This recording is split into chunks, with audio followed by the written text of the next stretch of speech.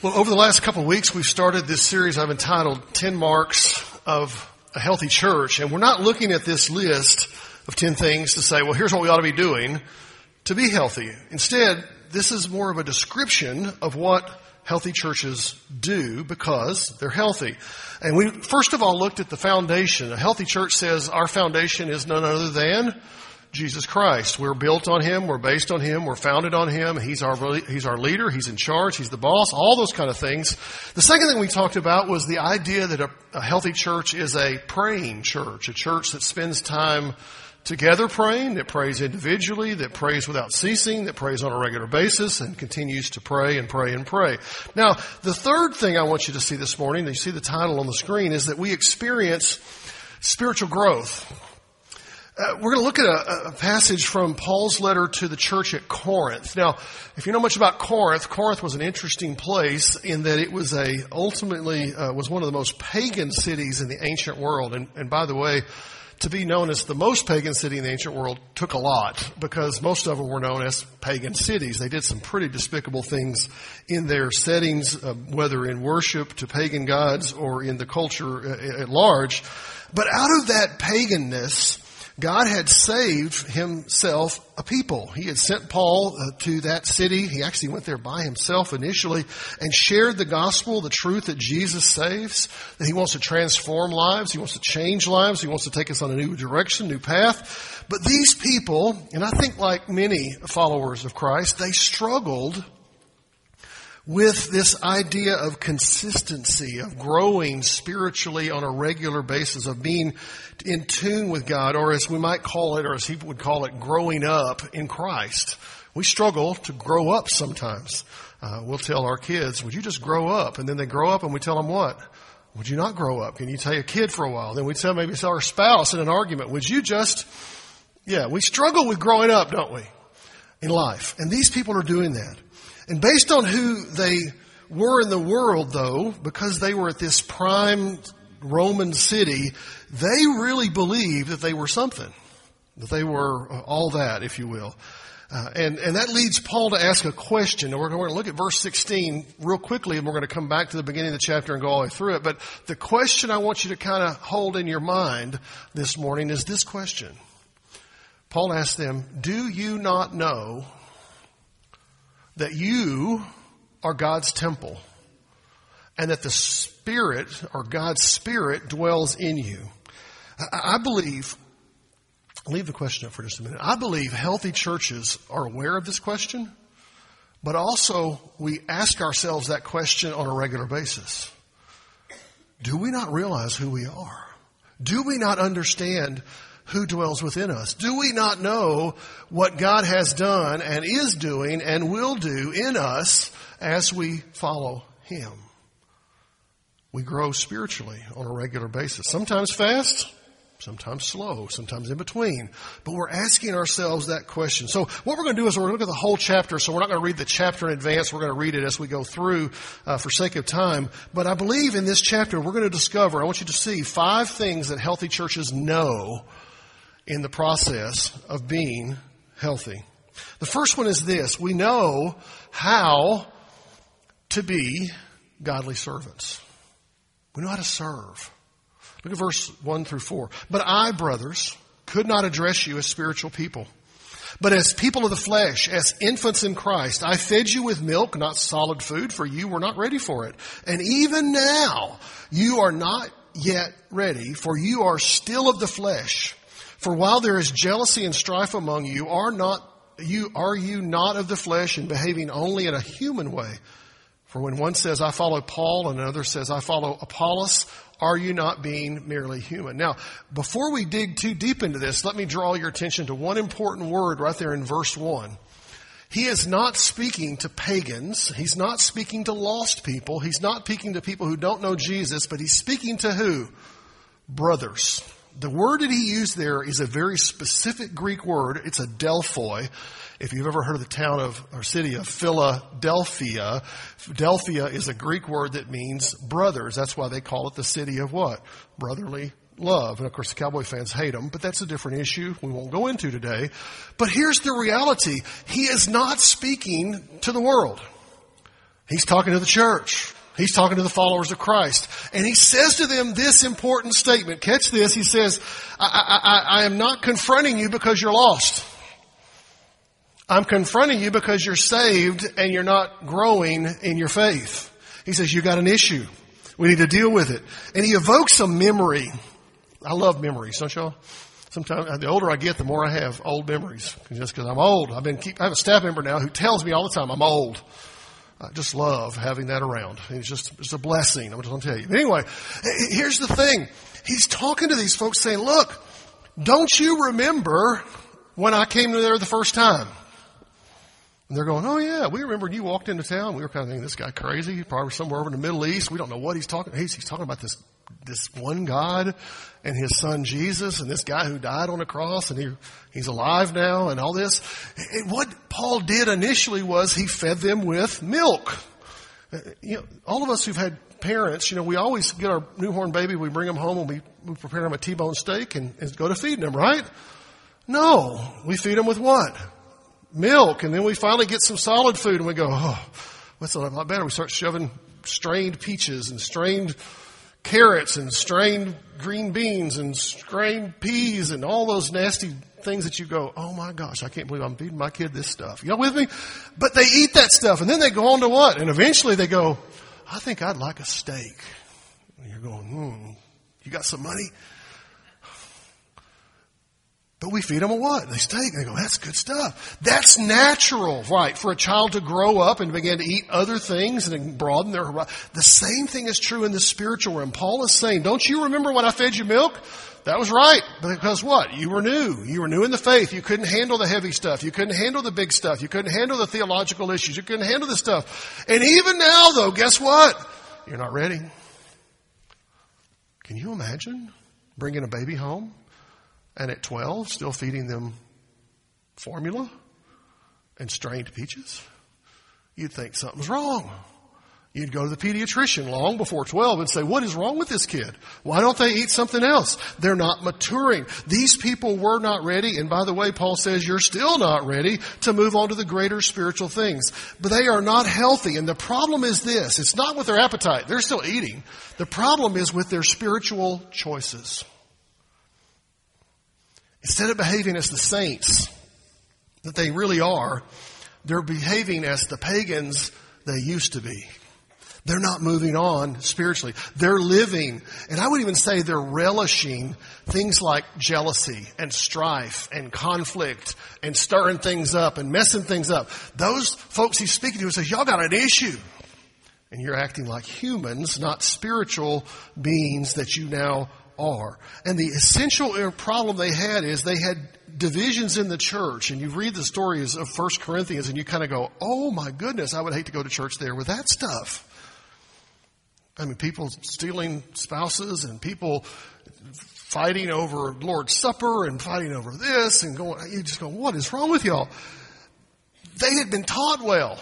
Hey, you know who the church planter that started the church was, right? It was Paul, okay? I mean, they didn't have like a slouch guy show up and didn't know what he's doing. Paul started that church, but they had not purged their lives of jealousy and strife, and they weren't able to move on to the meat of the word.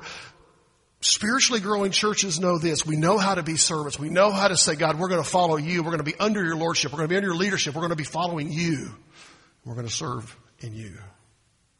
Second, spiritual growing churches know how God's church is structured. Look at verses 5 to 9. He says, what then is Apollos? What is Paul? Notice he didn't say who is Paul. He says, what is Paul? I find that interesting. Servants. Here's his answer. Servants. If you don't mind writing in your Bible, underline that word, however it is in your translation. Servants through whom you believed, through whom you faithed, as the Lord assigned to each. I planted, Apollos watered, but who gives the growth? God does. So neither he who plants nor he who waters is anything, but only God gives the growth. He who plants and he who waters are one, and each will receive his wages according to his labor. For we are God's fellow workers, you are God's field, God's building. The second thing a healthy church knows is how the church is structured. Now you're going, what does that mean? The word that's translated servant there in verse 5 is the Greek word that we typically translate as deacon. So you could translate that as servants, deacons through whom they believe. But that's not the role here. It's not the idea of the office of deacon. It's the idea of the role, not R-O-L-L, role of deacon. What is a deacon supposed to do? He is a what? A servant to the broader body of Christ. That's what he's talking about here, saying, so who are these folks? What did they do? What was their role? What was their place in the service? In other words, these are people who God said, I'm going to send to these people at whatever stage they're at the point, to the fellowship, to be ministering to them so they could move from being milk drinkers to being meat eaters spiritually. Y'all with me? To give them along the road. God sends people to serve each local congregation. Why? Oh, we got to have somebody in the role. No. To help mature the body of Christ. Why did we call a student minister in the fall? Well, every church has one. We got to have one. Wrong reason, right? We called one so that he can what? Minister to the children, the youth, and the families in our church and what? Encourage them and help them to grow up spiritually, right? Same thing with a music leader. He's not here just to put on a show on Sunday. He's here to help people grow spiritually. Why is a pastor called to a church? To stir up trouble and be a problem maker. No, he's called to what? To help and teach and lead and encourage people to grow how? Spiritually in Christ. So he would send different ones. Why do you have a Sunday school teacher who volunteers their time to prepare on their time? Oh, by the way, we don't pay our Sunday school teachers anymore. We cut that out years ago. Those of you who are new, sorry you missed out. But they do it why? Because God's called them to teach, to encourage, to help people grow up how? Spiritually. That's the goal of what we do. God brings all of these different pieces together so that we can do it. One writer said it this way. He says, if we live by God's word, if we act in obedience to God's word, then God will bring the growth. Now notice what happens. As a church is structured and understands how we're supposed to be structured, that God brings different folks to do different things and we all have different roles in the kingdom of God, then guess who gets to get the glory? God. And what does he bring out of that? He brings growth. See, a church is not supposed to be structured on tradition or political power, but on the people he gathers together in a particular location. Now get this, we're a little application here, but hang in there with me. That means that this local congregation very likely will look different from another congregation just down the street. You're going, what do you mean? They have a different God? No. They have different pieces that make up the structure of that church. You're talking about, what pieces are you talking about? Look to your left, look to your right. Y'all are a bunch of pieces, okay?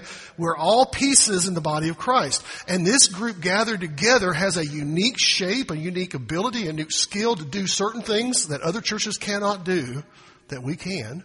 And they can do things, that we can't do. That's part of the broader body of Christ. And a healthy church says we understand how we're structured. We understand that reality that we have gathered together under God's name to do the things that he's called to. Second, and kind of related, but not exactly, this healthy spiritual growing church knows how God's church is then shaped. Look at verses 10 following. According to the grace of God given to me, like a skilled master builder, I laid a foundation. Who laid the foundation who laid the foundation at Corinth was Paul. But who is the foundation at Corinth? It's Christ, okay? He laid a foundation and, get this, someone else is building upon it. Let each one take care how he builds upon it. For no one can lay a foundation other than that which is laid, which is Jesus Christ. Now, if anyone builds on the foundation with, now get the list. This is the building list. You ready? With gold, silver, precious stones, wood, hay, straw. You notice there's a shift in the middle of that, okay? Each one's work will become manifest, for the day will disclose it, because it will be revealed by fire, and the fire will test what sort of work each one has done. If the work that anyone has built on the foundation survives, he will receive a reward. If anyone's work is burned up, he will suffer loss, though he himself will be saved, but only as through fire. Now, there's a lot here to unpack, and I don't have a lot of time to do it, so bear with me. We've already talked about the foundation of the church. We talked about that the first week of our series, that it's who? It's Jesus, nobody else. But here, what Paul's talking about is not the foundation. He's talking about the structure on top of it. He's not talking about sticks and stones and buildings, okay? He's talking about our lives. We all are building a life. Isn't it interesting? A couple gets to marry, they talk about we're going to get married and we're going to what? Build a life together. It's a perfect image of what we're talking about here. We build a life. And so the question is how are we building? And his challenge is, let us be careful how we build. Let's be cautious. What you do affects the rest of us. And what I do affects the rest of us. Because we're part of the same body of Christ. You know, I've got to tell you, we're not here to be entertained, though it's okay if we are. We're not here to hear good music, though it's okay if we do. We're not here to be inspired by great preaching. Good luck. That may never happen. We're not here to be blessed by amazing prayers, though it could happen. And there's nothing inherently wrong with any of those things, but we are here, get this, to build up the local body of Christ, to build up one another, to encourage one another, to cheer each other on to the good things of the kingdom of God. We need to remember there's coming a day for every single one of us, a day of judgment. Now, for those who don't know Jesus, woe is you. But the rest of us, we're going to face the day of judgment as well. You're going, what do you mean? We're building our lives on who? What foundation? Jesus. But the life we build above it is either being built with wood, hay, and stubble or gold, silver, and precious stones. What are you doing with your life? A church who's healthy is shaping their life to honor God. This day of judgment is coming. And there's going to be a day of fire. And I don't really understand all of how it's going to work. I've got some ideas. But the image we need to understand is this. How we build our lives matters. You ever get impatient? Yeah. Let me rephrase that. Do you ever not get impatient? All of us seem to struggle with it to some degree. You ever heard of William Carey? You know who William Carey is? William Carey was he's called the father of the modern missionary movement. He was one of the first people in modern times, and it was the 1700s, but anyway, modern times, that went to another country to share the gospel. He left the United States, or North America, and went to India. You know, way over there. And he went to share the gospel. He went over there and he served for a year. You know how many people he had reached in a year? 0. How about second year? 0. How about the third year? 0. Well, he's a failure, isn't he? 3. How about the fourth year? 0. How about the fifth year? 0. Mission board back in America is starting to go, are you even working? Fifth year, 0. Sixth year, 0. It wasn't until his 7th year that he saw the first person come to know Christ. You go, well, he was a failure. No, he was faithful to his call, and God worked in his time. We need to understand that the church that's healthy understands God works in his time, in his way, his direction, and know that we're going to face judgment on how we've used our time, not the outcome of those efforts, because God's timing is his. Fourth, the spiritual church, growing church, also knows how God's Spirit stays with them. He stays with us. Look at verse 16. Here's our question we started with. Do you not know that you are God's temple, that God's Spirit dwells within you? If anyone destroys God's temple, God will destroy him, for God's temple is holy. And get this, you are that temple.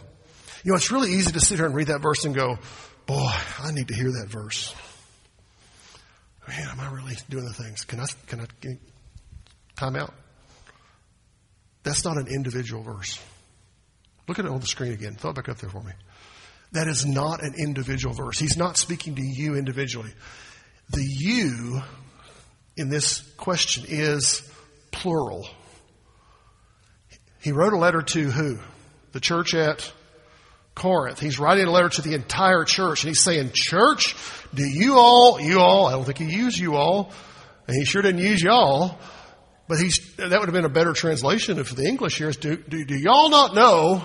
Because he's talking about y'all, all of us. He says, don't y'all know that you, corporately, together, are God's temple? You ever thought about it that way? When we come together as the body of Christ, we are, in a very spiritual sense, God's temple gathered together in worship. Wow. And on top of that, whose Spirit dwells within us? I understand. He deals with us individually.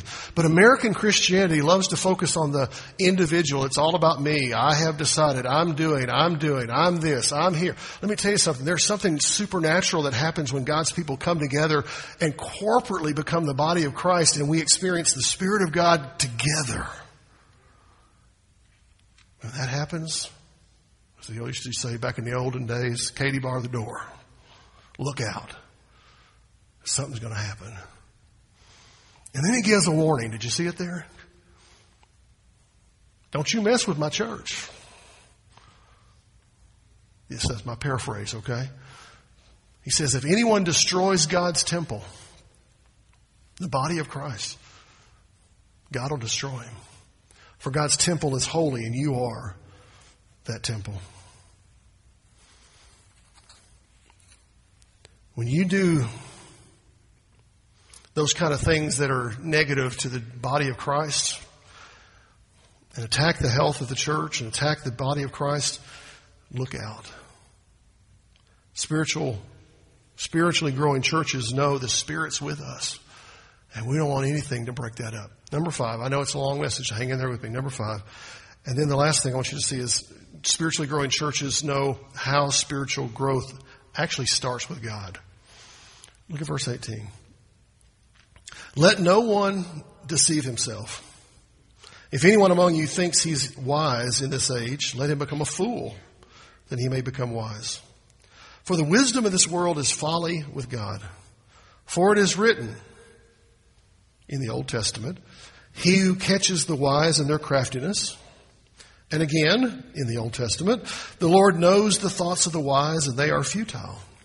So let no one boast in men, for all things are yours, whether Paul or Apollos or Cephas, that's Peter, or the world or life or death or the present or the future, all are yours, and you are Christ, and Christ is God's. Finally, Paul reminds them of an essential truth. Spiritual growth starts where? Well, I've decided I'm going to grow in Christ. Spiritual growth comes as we respond to God and surrender to Him, and He instills in us the ability to move forward. It all begins, it all exists, and it all ends with God. They don't need to fool themselves into thinking, church at Corinth, that you're so wise, you're so smart, you're so experienced that you can create spiritual growth. How about go to India for 7 years and wait for the first convert? I dare say most of us would have left after 2 years. I probably would have left after 1.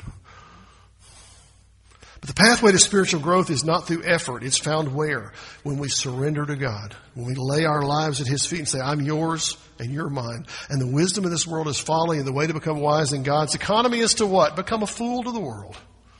Call me a fool to this world. He quotes Job and Isaiah, if you want to go back and look them up, about the foolishness of relying on human wisdom. It always fails. For a people living in an ultra-pagan world like Corinth was, this is a serious challenge. In some ways, 21st century America is a lot like Corinth. Our standards continue to what? Drop, and drop. We hear people who are followers of Jesus suggesting things that they would have never mentioned 25 years ago now as a possible pathway to live. And you go, what in the world? Welcome to Corinth. So what do we do with this? I'm alert to the time. The Cowboys don't play till 5:30, so we're good. We won't be here at 5:30. Well, you won't. But anyway. Number 1, we need to make a commitment that says, I want to grow in grace. The first thing I think I want you to see from this is that every one of us has a responsibility. And it's not your neighbor's responsibility. It's not your husband's responsibility. It's not your wife's responsibility. It's not your parents' responsibility, students. It's not your kids' responsibility, moms and dads. It is our responsibility to make a commitment to grow spiritually. This is on us. It's on me, for me.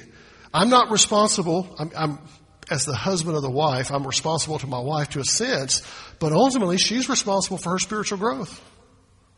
My goal is to lead her correctly, but she can say, I want to do what I want to do. I have to lead my children. We have to lead our children. But ultimately, they have to do their own thing, right? We have to make that commitment. Beyond the initial response of the wooing of the Spirit of God, we have to say this: I'm not just going to get saved, I'm going to grow up in Christ. And we have to answer the call of Holy God to follow Him, and then we have to go on through the process. You see, we need to not only be saved, but we need to find ourselves engaged in the process of being saved, of being changed, of transformed. We need to let go of the idea that all I got to do is walk an aisle, get baptized, and I'm good to go. That's the first step. You know, when you get married, guys, we don't walk the aisle. She walks the aisle. And all you got to do is stand in front of a preacher and get married, and it's all easy from there, isn't it?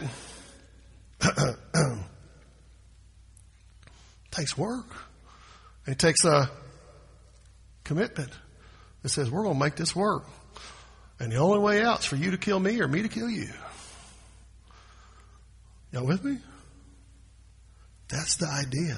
That's why Peter said to the people he wrote, he says, grow in the grace and knowledge of our Lord and Savior Jesus Christ. The big idea is this: just as a baby has to grow from a baby to adolescence to adulthood, so too must we grow spiritually from babies to adolescents to spiritual adults. And that is on us and on our body of Christ that we're connected to encourage us to keep going that way. That's why being a part of a local church is so important. People say, oh, I can just watch it on TV. I can look it on the internet and I'm good to go.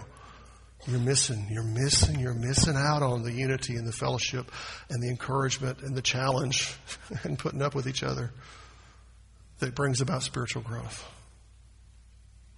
Spiritual growth is never a stagnant activity. You're either moving forward or you're moving back. What are you doing? Second, carefully build on the foundation. We make decisions about what spiritual activities in which we're going to participate. We say, well, I'm going to do that. I'm not going to do this. And if we don't learn to listen to the voice of Jesus, here's what happens. We start listening to a different voice. Most of the time, it's ourselves. We say, well, here's what I'm going to do. Here's what I want to have happen. Here's what and it's about us. Can I just tell you with as much love and compassion as your pastor as I can, it is not about you. It is not about me. It's all about Jesus. Well, I don't like that. I want this. I want that. I want that. I think Jesus' response is, so what? Here's my plan. So you're thinking, well, no, we get to decide what we're going to do. We're going to decide. We can vote on it, but you know what? Sometimes we can vote and be wrong. There was a time when 10 folks said we can't go into the promised land and 2 said we can. And guess what happened? They spent 40 years in the wilderness because the democracy in the day didn't work. We need to listen to the voice of Jesus.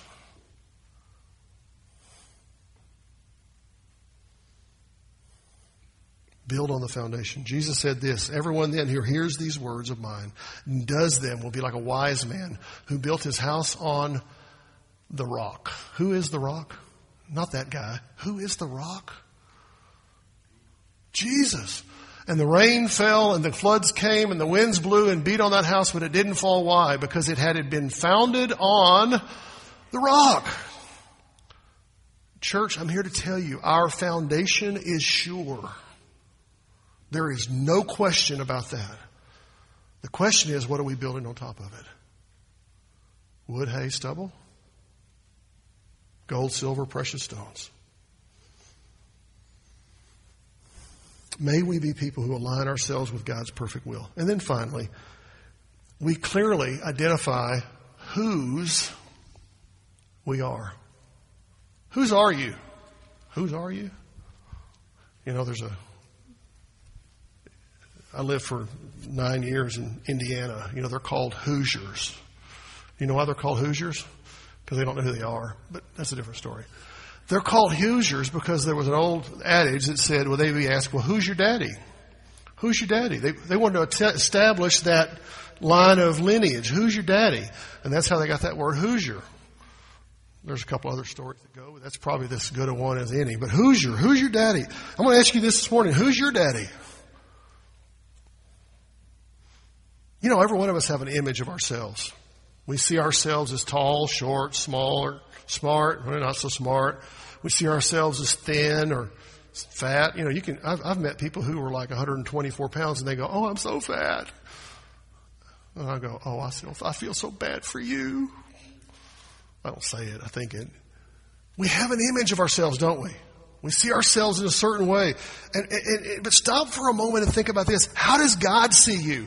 How does God see you? Worthless, useless, pitiful? I don't want him. No! The God of the universe, the King of kings, the Lord of lords looks at you and says, you're mine if you've accepted him. You're somebody. Not because you think you're somebody, but because I say you're somebody, he says. You are special to me. God does not see you as worthless. He does not see you as pitiful. He does not see you as amazing because you're an American, or amazing because you live in New Boston, or because you go to First Baptist, or because you have this amazing marriage. None of that matters to him. Ultimately, he cares about who you are in him. He says, you're mine. And a healthy church goes, we're his. And we know that. See, when God looks at you, he looks at you. Imagine these are rose-colored glasses. He looks at you through the lens of Jesus' shed blood. He sees you covered in his grace. And because of that, he says, you're mine. You're my child. You've been redeemed by the blood. You're somebody. You're special. So many of us think, well, I'm pitiful. I'm worthless. I'm no good. I'm just a sinner. I'm here to tell you, I'm a person who sins, but I'm no longer identified as a sinner. I, my friends, are a saint of a living God, a child of the King. Healthy churches look at themselves and understand who they are. We're somebody. Not because we're somebody, but because we have him. One more passage I want you to see. Later in this same letter to Paul wrote to the Corinthians, he says this, do you not know that your body is a temple of the Holy Spirit within you, whom you have from God? You are not your own. You were bought with a price. So live however you want to. He says, no, glorify God. In your body, in your life, in your words, in your actions. This is true not only of believers, but those who gathered in churches everywhere. See, healthy churches and people understand we're a work in progress. We hadn't arrived, but we're his. And he's at work in us. The question becomes, do you know him? Maybe you're here today, you've never trusted him. Maybe that's the place to start. For others, it's like, I know him, but I'm not really connecting to a body of believers. I want to be very biased, but I can think of no better place in New Boston than to be connected right here and to be a part of what God's doing in our fellowship. I want to give you an opportunity to respond this morning. Maybe you need to trust Christ for the first time. Love to pray with you right here at the front. Maybe you need to become part of this fellowship because you know Christ. We want to give you that opportunity as well. But let's have a word of prayer. Father God, we come before you thanking you for this day. And God, we understand that healthy churches make a commitment to grow spiritually and are growing spiritually. It's not just something that they talk about, but it's actually happening.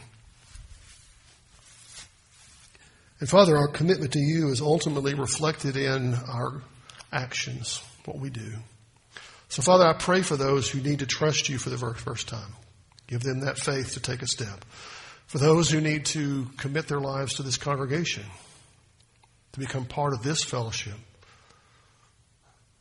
I pray that you give them that confidence as well. We pray for your hand to be free in these few moments. We want you to work as you see fit. In Jesus' name, amen. Let's stand together and sing this song of response. We want to give you an opportunity to do so.